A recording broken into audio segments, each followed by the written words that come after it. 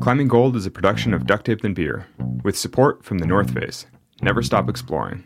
Dr. Squatch, get dirty, stay clean. Chorus, explore perfection. And Element, restoring health through hydration. I was thinking I could play some songs. That's okay? Minneapolis, 2018. Professional rock climber, two-time World Cup winner, Alex Johnson, was begrudgingly at a Taylor Swift concert. I was like, oh my God, I don't want to be here at all. There's like a bunch of teenage girls and like moms. And I just like start putting them back. So I don't want to be here. It feels so weird. But I like promised this friend and she did us a huge favor. And so I was just like swaying in the crowd, like nosebleed seats back and forth. And then I remember like watching Taylor Swift on the stage and somehow remembering she had this album that was called 1989. She was born in 1989 and so was I. And I was like, damn, we're the same age. We're both like about to be 30. After competing on the international bouldering circuit for the better part of a decade, she felt burned out and had taken a 3-year break from competition climbing. She'd found an outdoor project to throw herself at, and her chosen challenge, the Swarm, the V13 V14, in the Buttermilks outside of Bishop, California, had been shutting her down. That summer she'd been hanging with friends, coaching climbing, just kind of drifting. Oh, why do I feel so, like, washed up? And she's just, like, out here selling out stadiums. Huh, that's fucked. Maybe I shouldn't feel this way. Maybe being 30 means I'm, like, not done and I have, like, all this more to give. And then it was, like, really eye-opening. And I texted a friend of mine and was like, hey, I'm thinking of doing this. This friend happens to be Christina Wilson, who won season 10 of Gordon Ramsay's Hell Kitchen. And she's, like, super successful and like a total badass. And I was like, yo, I'm thinking of doing this. And she was like, fuck yeah, dude, you totally should. Like, never give up on your dreams. And I was like, cool, okay. That's all I needed. And so it was like Taylor Swift and Christina Wilson. And I was like, all right, I'm going to do it. I'm going to do it. Oh yeah, I'm going to do it. And then like, just kept like swaying in the crowd. I don't know. That was the moment. That's amazing. You just needed some strong, powerful women in your life, and you need to just get a little buzzed at a sweet Taylor Swift concert and just, feel the inspiration flow.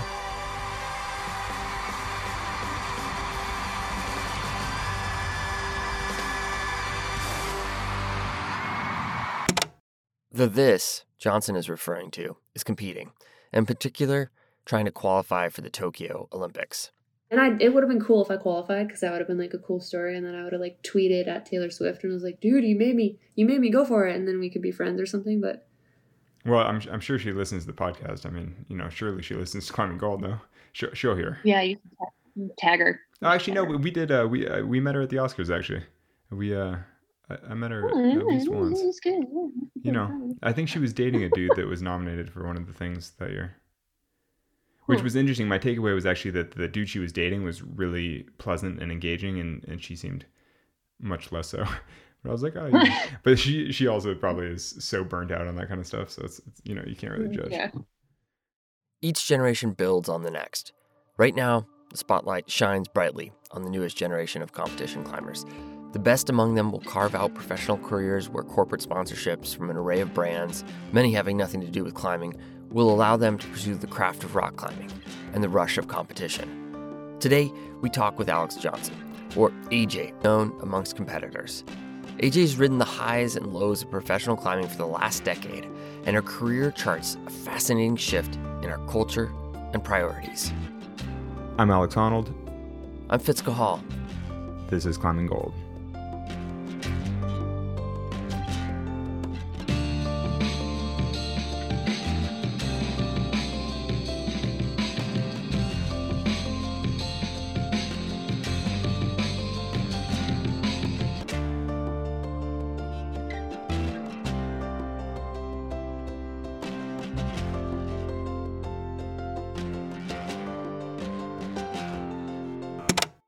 I am Alex Johnson. I am a professional climber. I've been climbing for 25-ish years, I think, professionally for 12, 13.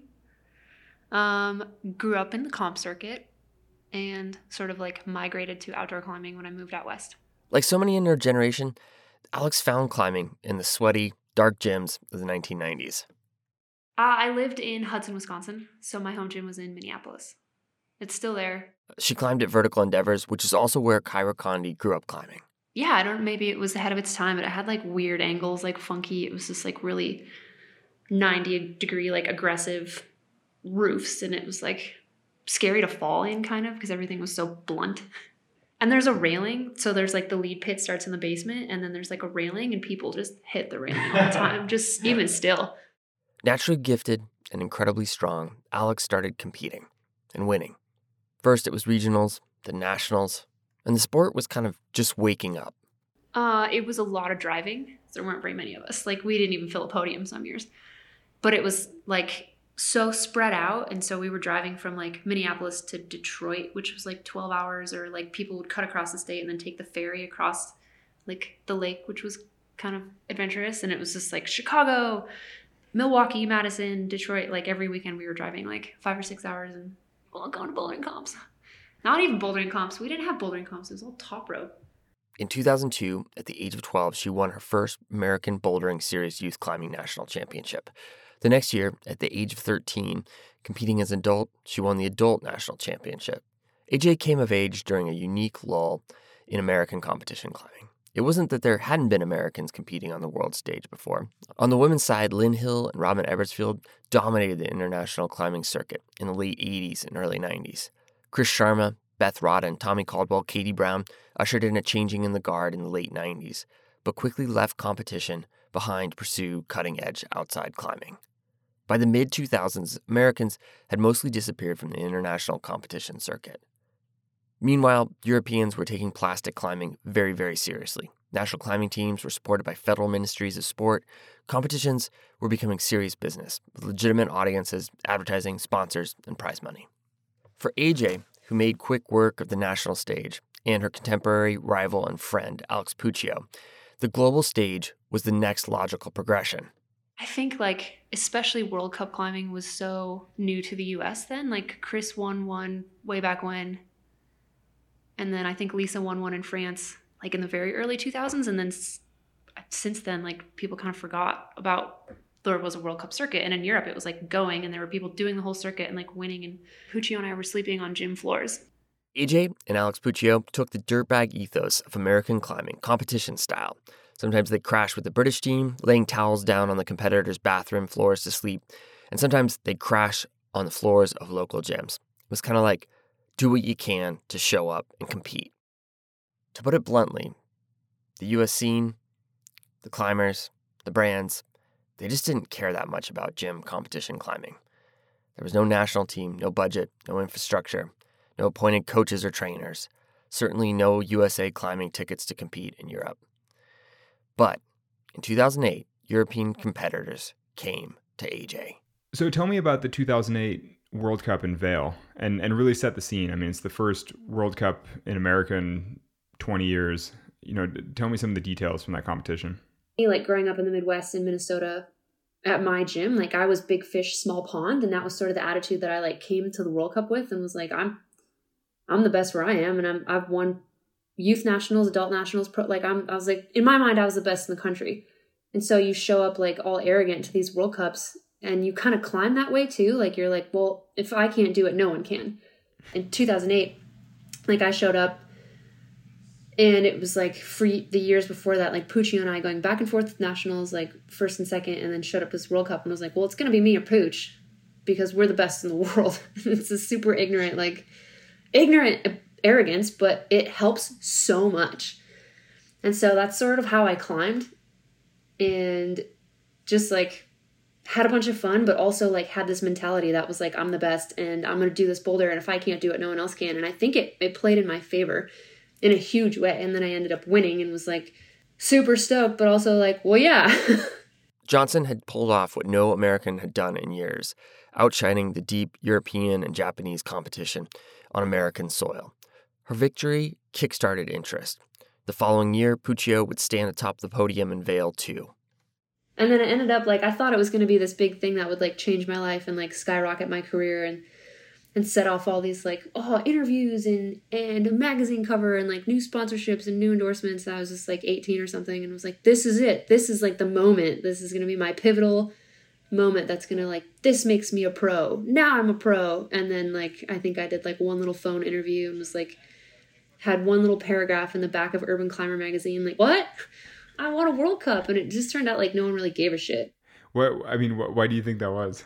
I have no idea. I don't know. I wonder if it's because like maybe like up until that point and even beyond that and possibly even still, like the core of climbing is outside. AJ was running into a hard truth in American climbing, at least at the time. American audiences, and therefore American climbing companies, didn't really care if you won a comp. The majority of climbers saw plastic as a stopgap, a way of training or keeping fit during the winter. The needle, at that time, had swung towards the extreme adventurous side, and that kind of climbing was ready-made for viral videos. We're talking soloing, base jumping, freebasing, slacklining without a rope. That stuff was where it was at. Was it hard to even just sell that to sponsors and be like, this is what I'm into? For sure. Like, were they just like, what the hell are you doing? Totally. Like, the thing that's cooler is El Cap or, 515. Yeah. Like, what were those conversations like? A lot. Yeah, very accurate. Like a lot of it was that. And it was sort of trying to be like, they didn't really care. It seemed like what was happening in Europe. So it was like the Vail World Cup was all they cared about. And then like outdoor climbing. And so it was like, I think what was frustrating for me was I felt like I was like doing this and in like an unintentional, arrogant way, like pioneering it kind of like I was like by myself. And then Pooch came the next year and we just were like over there competing on the circuit, doing it before anyone here really knew what it was. And it was like, I think we were frustrated that we weren't getting recognition for all the effort and like time and money it took to like do that. So now these kids can like do that, I guess. It was a hard sell. Yeah, because sure. nobody even knows how much time and effort it takes. Yeah. Even right. someone like me as a professional climber doesn't even really appreciate, the paying your own airfare, paying your own hotel, like dealing with all your own transit and like, just the logistics. In some ways, each competition is like its own little tiny expedition where you're like, we're flying into some random village in Switzerland for 4 days and then there was flying no the next Uber, one. no like Lyft, and so Yeah, it was like, how do I hail a pre-smartphone. cab in Moscow? No, it's just like, this is where I'm going, and you're like, fuck, I hope I get there.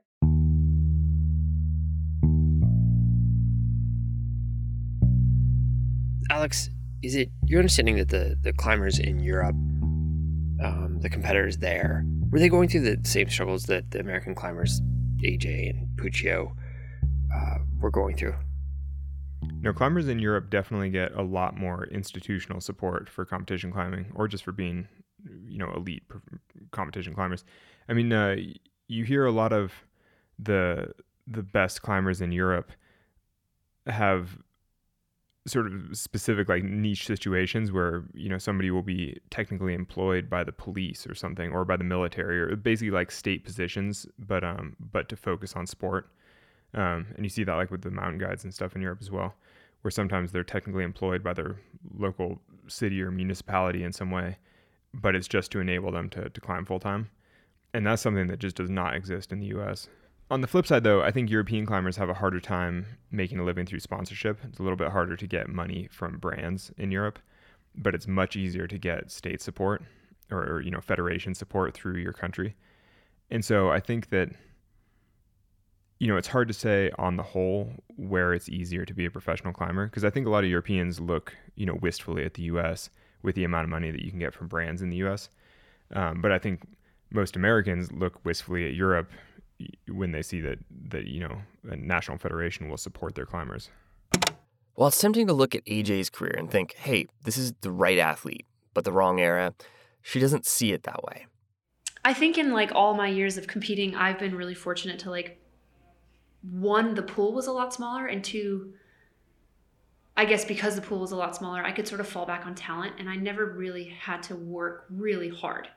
And I think that changed like around 2012 when more people started climbing, the pool got really bigger, and everyone started training. Like training for climbing sort of like really became in vogue. And so like all the previous years, like I was able to do World Cups, like make finals, make the podium, and like wasn't really training. I would just go to the gym and climb a lot. And that changed. And I did that for like a year, like busted ass, like made finals. And I think I got hurt in that World Cup final, and then I took some time off. And I think was like probably pretty bitter because I was like, wow, I've already won that shit twice. And like, now you guys care about World Cups? Like, that sucks.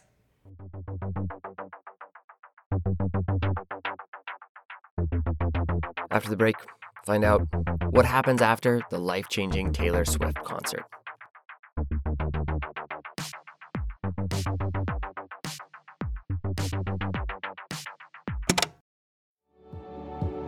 I've been a North Face athlete for almost 18 years, which has been incredible, and I've always appreciated their commitment to exploration. Summit Series is the name of the pinnacle North Face products that I use on every expedition, and I love that their tagline is athlete tested and expedition proven.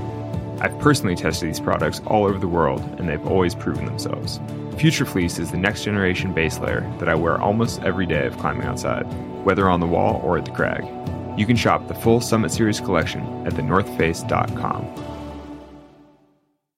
I first found Coros when I was looking for a GPS watch that could track my biggest outdoor adventures.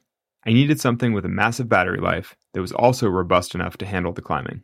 As it turns out, Coros is the only GPS watch brand that has done some serious development for climbers, from multi-pitch GPS tracking to indoor programmed workouts. The watches have a mind-blowing battery life. The Vertex watch series lasts for more than 100 hours in GPS activities, so I only need to charge it once every several weeks. I only need to charge my watch so sporadically that I can never find the charger because I haven't used it in 6 weeks. If you're interested in bringing new technology into your climbing training and tracking, you should consider their new Vertex 2S.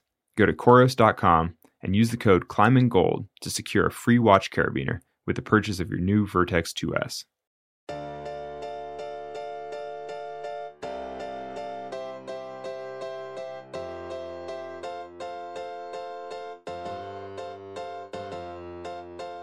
After recovering from injuries that hampered her 2012 season, AJ jumped back into the competition circuit with gusto. While she did really well on the national circuit, she had less luck at the international stage. As she said, other climbers had begun taking training very seriously, and with limited support on the home front, it was difficult to even show up. She began to focus more of her attention on outside climbing, taking off V12s like Clear Blue Skies, Book of Nightmares, and Lethal Design. By 2016, she decided to hang up her competition shoes. She tried going back to school, she bouldered outside more, bounced between Bishop and Las Vegas. And then, one day, the phone rang, and the gym owner of her gym in Minneapolis needed a coach for their competition program. AJ turned the job down, but the owner said it was an open offer. And eventually, she surprised herself by moving back home and taking the job. I think the 2 years I spent coaching in Minneapolis, I learned more about my own climbing than like my entire life. It's so crazy, like breaking down movement and trying to like explain and teach movement comprehension to a group of kids who might have all completely different learning styles. Like some are audio, some are visual, some are like do it. And I think that was something that was important to me going back, was wanting to like give these like talented kids a chance in something that I didn't have when I was younger, and just like direction. Like I was like begging the dudes at my gym for like please coach me, teach me, mentor me, like any kind of, and they did it and they were awesome. But it was just like a group of like 23-year-old dudes, like with me, this 13-year-old girl who's just like hanging out with their shirts are off and they're like throwing chalk bags and like dropping F-bombs and playing like atmosphere, like rap. And they were so awesome to have me. And I think that was something that I wanted to like also instill in the kids that I coach, but in a way that was like consistent. AJ was surprised by how much she loved coaching, how much she learned from it, and how it helped reinvigorate her own love of climbing. And then an unexpected moment happened while she was coaching the kids on the team. So I was coaching my team in Minneapolis, and there were like a couple out kids on my team, and I was not like I was to like my family and my friends and whoever knew me. And I think that's like how I was planning on going through life, was like, yeah, I mean, the people who know, and I'm not going to like hide it. It's not going to be a secret anymore, but I wasn't going to make like a public announcement or a professional announcement, because I was like definitely worried about like how it would be seen, or if I would like be accepted by like the climbing community or the climbing industry or like sponsors. Like just gonna, it is what it is. And I went to a private lesson one day and had one of my favorite team kids, and she just was like not having a good day, and it was just like, I don't feel like climbing. And I was like, all right, well, we can just sit and talk if you want. Like, I mean, what's up? And she was like, oh, I'm just like, I hate school. Like, I skipped again today and I got in trouble, whatever. Like, I'm just like having a bad day. I hate school. And I was like, I hated school too. Like, why? You seem smart. Like, why? What's up? Why do you hate school? And she was like, I just get bullied. And I was like, oh, really? Like, she was cool. She was like mature for her age, articulate, funny, like confident. She was like a great kid. And I was like, you get bullied at school? Like, what for? Like, why? Who could pick on you? Just like little 13-year-old. Yeah, totally. And she was like, are you homophobic? And I was like, what? No. And she was like, I get bullied for liking girls. And then I was like, fuck, I am doing a massive disservice to so many little 13-year-olds who like have this experience. Like my like own team kid who I've been coaching for like months asked me if I was homophobic and like was like afraid to come out to me. And I was like, okay, wow. And then we like had like a really good, I was like, no, I'm not homophobic. Like, I have a girlfriend. And she was like, you do? And I was like, yeah. Yep. And she was like, oh, whoa, cool. And I was like, oh, yeah. And then like went home and like posted an Instagram that day. And it was just like, yeah, I don't know. I just felt like it wasn't for me at all. And I think that was like kind of the way it had to be, because for me, like, it was enough. And I was like worried about, I don't know, so much. Like, there was like all my friends from high school and all my friends from college, and I've just been like lying to them for like our entire relationship, which is like so fucked. Like, looking back, I'm just like, fuck, like, are they mad? Like, I've been lying to everyone, and like, cool, I hope they don't hate me. And then like never really came out to any of them individually or personally. Like, it was just like, here's my Instagram post, like, they'll see it, whatever, fuck it. And then it was like, yeah, it was not for me. It was like all these other little like 13-year-olds or any other like little kid or even adult who like doesn't know that they have like someone, not just like an ally or someone to talk to, but someone who like represents them, you know. Like, growing up for me, I didn't really have anyone to look up to or anyone that I was like, whoa, cool, like I thought reminded me of me. I mean, better late than never.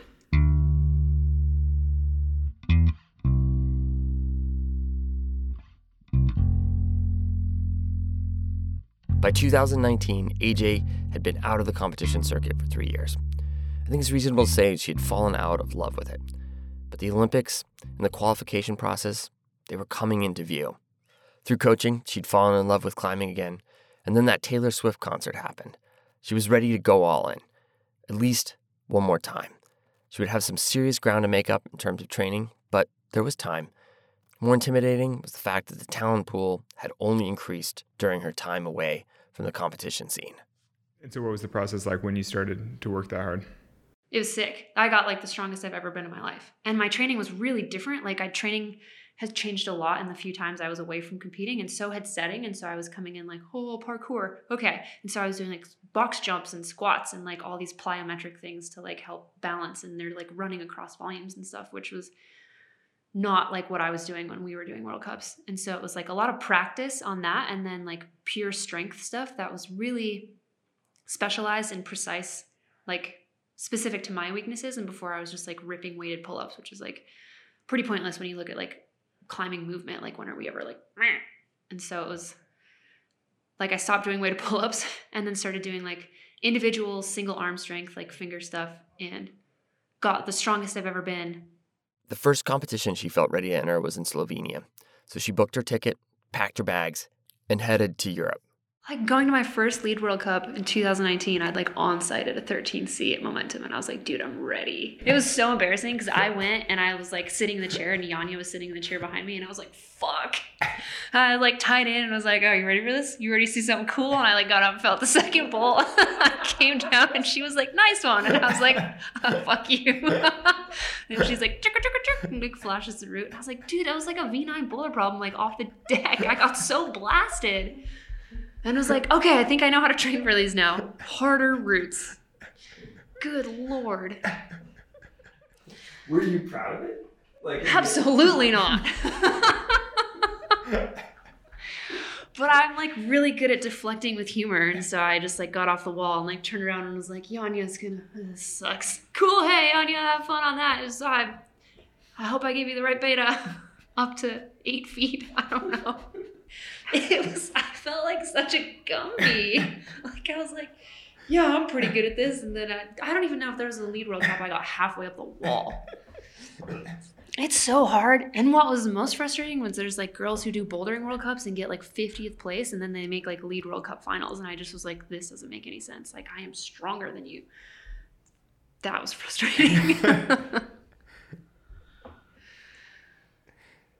Like, so what's her takeaway from that? Like, competition climbing is really hard. It got way harder. I learned a lot in the qualifying year, when I probably should have been learning all that like a year before. And just to put that in perspective, at that point, you had won Bouldering World Cups. You'd climbed V13, V14-ish? Not yet. 12 or 13. Yeah, okay. So basically, you'd climbed some of the hardest grades that any woman in the world had climbed, and you'd won Bouldering World Cups, and you're getting thoroughly throttled on the competition circuit. Yeah. There were definitely things I would do different. Like, I think coming back to competing in 2019 was too late. I think a season before, I would have learned a lot, especially lead. Like, I'd never done a lead World Cup. I didn't know how hard the routes were, and they're like really fucking hard. So I was like doing laps on like 12C at the gym, and it's like, yeah, my endurance is getting good. And then you get on like a 14A qualifier route, and I fall like the fourth bowl and be like, this sucks. But I learned all that like doing lead World Cups, and then by that point, like half the field had qualified, and I was like, fuck, now I know how to train for this. Damn it. And I was like, yeah, a year too late, I think. Like, when I grew up, yeah, doing like laps on a 12C, you'd be like, yeah, I'm pretty fit. Like, I'm doing it. Totally. And then it's totally true that now you go into a gym and they're like 14B routes up, and you're like, do people climb these? Like, should I be climbing this? Alex, when you look at the competition circuit, it seems like the level of difficulty has undeniably gone up, and it's not just edged up, but it seems like it's been on a pretty crazy growth curve in the last few years. Like, it's gone up quickly. I think people would better appreciate the rise in standards for competition climbing if they ever saw the grades associated with the routes, because in competition you just see somebody climb it, you see them climb really well, and you're like, wow, that looked pretty hard, but they did really well. But if they saw the actual grade for the route, you know, I mean, I've heard that some of the qualifying routes and semifinals routes are in the 14 plus range for men nowadays. You know, so like almost up to 9A or something in French grades. It's just constantly getting harder. Right, they're being asked on-site 14 plus. Yeah, which is very, very hard. Nowadays, competition climbers go into a commercial gym and there literally aren't routes hard enough for them to fall off of. You know, like, because most commercial gyms have a couple routes up to 13 plus, let's say, you know, maybe up to 8B max. And for elite competition climbers, you know, they can climb that route, they can down climb the route, and then just traverse over to the second hardest route, climb that too, and be like, okay, I tapped out this commercial gym, you know, time to go train on like a, you know, some kind of bouldering board or like the campus board or something else, you know, use more like specific training apparatus. It's just so crazy to me to imagine going into a commercial gym and finding nothing challenging enough. You know, because like I go into a commercial gym and I'm like, oh, this is really hard. I can't really do some of these. So, question, and I'm not throwing shade at you, I promise. I know you were out working on a 515 today. So how does one grow old as a professional climber? Like, how do you age gracefully? How do you do that? I mean, and I realize that you're maybe not at that point, but certainly you've been around and seen other people do it. It's like, how does a climber go about that? Generally, I think that climbing has an easier transition to being an old climber than many other sports, just because I think there are a lot of avenues for a professional climber to stay relevant within the sport, but, you know, not necessarily perform at the same elite level anymore. More so than, say, professional football or something, where once you're not playing the game, there's not necessarily that much you can do. But I think with climbing, because there's such a diversity of opportunity, you know, you can be doing first ascents, you can be leading expeditions, you can be working in the gym. But I think that the important counterpoint to that maybe is that that's less true for competition climbing.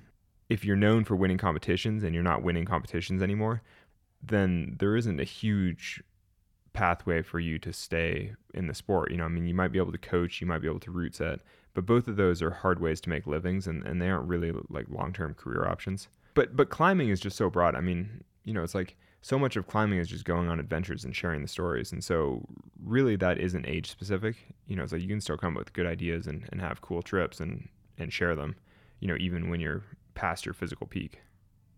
At least I hope, you know. So what I hear you saying is that if you want to have a long climbing career, you need to be ready or at least willing to reinvent yourself. Well, really, I think if you want a long career in climbing, well, or almost everybody that has a long career in climbing starts from almost pure athleticism, like either competition climbing or just elite outdoor performance, and then slowly gets more and more adventurous. Learns how to trad climb, goes on expeditions, climbs big walls, maybe climbs big mountains. But I mean, that's a pretty standard trajectory, which makes sense with human physiology as well. That, when you're in your teens and 20s, you climb the hardest grades.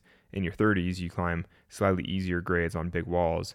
In your 40s and 50s, you climb big mountains around the world, still at a high degree of difficulty, but certainly not what you were doing 20 years before. It's, I mean, a lot of professional climbers have followed that arc. Outdoor climbing versus competition climbing are like almost completely segregated at this point. Like they're so different. I mean, well, actually, I think it's an interesting perspective on competition because in the early 2000s, somebody like Chris Sharma could just be the strongest climber in the world, show up, win, be like, that's cool, and then leave again. Totally. It's like, that just does not fly anymore. Like it translated more directly. Do you like competition climbing? Like that's just like a right now, no. I personally like competing because I think it engages like a mental aspect for me that I don't get outside as often, which is just like blackout. I'm just like, oh my God, I'm at the top. Like I experience that more in competition than I do outside. And I don't know if it's like the pressure or the atmosphere where it's like, I have 4 minutes to do this and there's like people yelling and it's just like, it sort of creates this like cloud or a bubble of like really pure focus.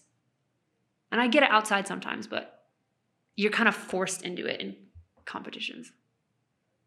And that's like a really kind of rare, cool feeling. What don't you like about it? You seem like you were hedging in the beginning. I don't know. I don't know what I don't like about it. I think like having to train as much as like you'd have to train now for it, I wouldn't like. Like when I was doing it way back when, I could split time between climbing outside and training for World Cups. And like a lot of kids here like don't climb outside at all. And they're just like only in the gym, only in the training center, like 2 a days, and like all their focus is on that. And I like definitely have my heart's outside for the most part. I don't think I dislike competing. I'm just like not interested in it right now. Like the oldest person at the World Cup last weekend was Kyra, and she's like 24. Is she 24? For the U.S. team, I think. I thought she was a little older, but I don't know. I don't remember her being able to drink like kind of recently. Just an FYI, Kyra is 25 now. I don't know. I don't want to give it up. I didn't like pull out of the USADA drug pool testing yet. So that's when it's like you're officially, when they stop coming to like take your pee. Because it's kind of hard to like get back into you can't just be like, I'm going to compete again and then like get back on the testing list. Like it's a kind of a process. And so I had like I was like, I'm going to retire. And my like drug tester was like, just wait. You never know. And it's hard, like, that was interesting advice. What about the Olympics makes it so strong where you're like, that one voice is 2024? I don't know, probably just because of the Olympics, and it's like insane at all the climbing's like was even considered to begin with, let alone in it. And there's just something so like, it's the Olympics, like it's majestic and it's this like, I don't know. It's weird. I feel like every little kid's like dream in life is to like go to the Olympics in some sport.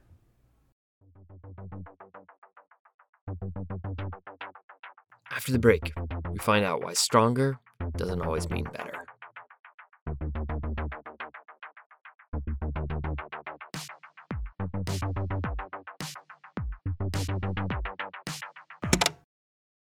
Element is a zero-sugar electrolyte drink mix formulated with a science-backed ratio of sodium to potassium to magnesium. Each packet delivers a meaningful dose of electrolytes, free of sugar, artificial colors, or other dodgy ingredients. It tastes great, and I've used it extensively on expeditions. Element is formulated for anyone looking to restore health through hydration, and is perfectly suited for athletes, folks who are fasting, or those following keto, low-carb, whole food, or paleo diets. Try Element totally risk-free. If you don't like it, they'll refund your order, no questions asked. So whether you're new or returning Element customer, you can get a free Element sample pack with any drink mix order when you go to drinkelement.com/climbinggold. That's drinklmnt.com/climbinggold. Dr. Squatch crafts natural, high-performance personal care products with no harmful ingredients. I don't shower often, but when I do, I use Dr. Squatch. I especially like the Summer Citrus Bar Soap. From soap to shampoo to conditioner, they help me look, feel, and smell my best for whatever adventure I go on. They're offering listeners 20% off any purchase for new customers with the code ClimbingGold, or you can go to drsquatch.com/Honnold. Dr. Squatch. Get dirty, stay clean.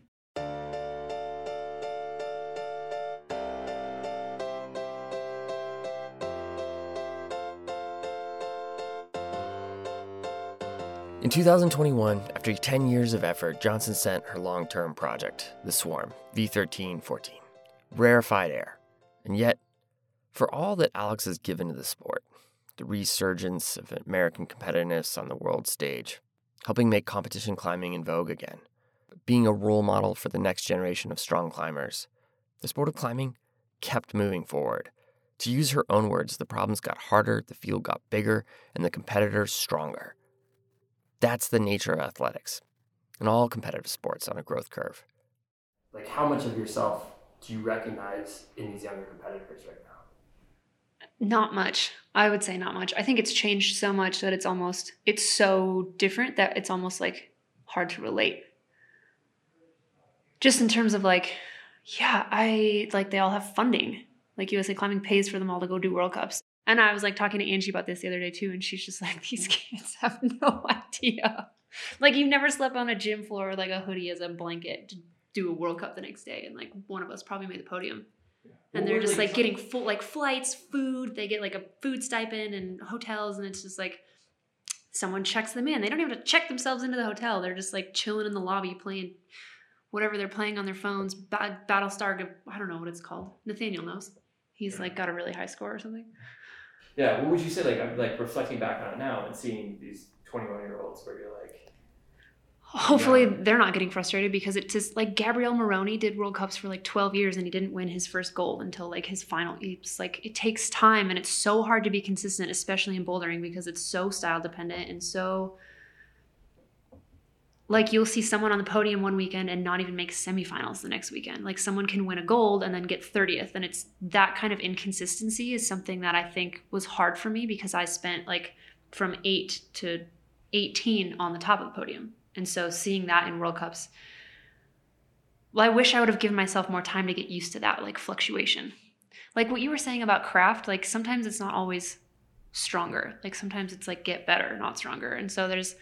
Like the route setters will form the routes, and then I'll like talk to them about it, and they're like, I mean, I can't do a single one arm and I did all the boulders. And so I think a lot of like the younger generation gets like trapped in this I need to be stronger mentality, and they're doing like weighted pull-ups and campusing, and in reality it's like, go to Little Cottonwood and climb like V4 slab, you know, like get better. Like, I think that's how you get longevity in the sport, is like your body can only take so much when you get older, like physically, it's the strength, and you're gonna get weaker, but if you're better, that should like make up for that. But do you think it actually does? I can't do a single one-arm pull-up, but I was the highest ranked boulder in the 2019 World Cup circuit for the U.S. There's my humble brag. Yeah.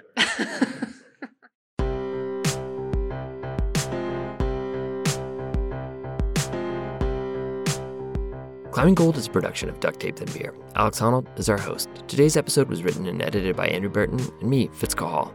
Additional editing and mixing by Matt Martin. John Bergman is our producer. Elizabeth Nicano is our senior producer. Music today by Brendan O'Connell and Cordelia Zars and me. Our executive producers are Becca Cahall and Lacey Hendricks for Duct Tape Then Beer, and Ben Endy and Jonathan Redsick for RXR Sports. Thanks for listening.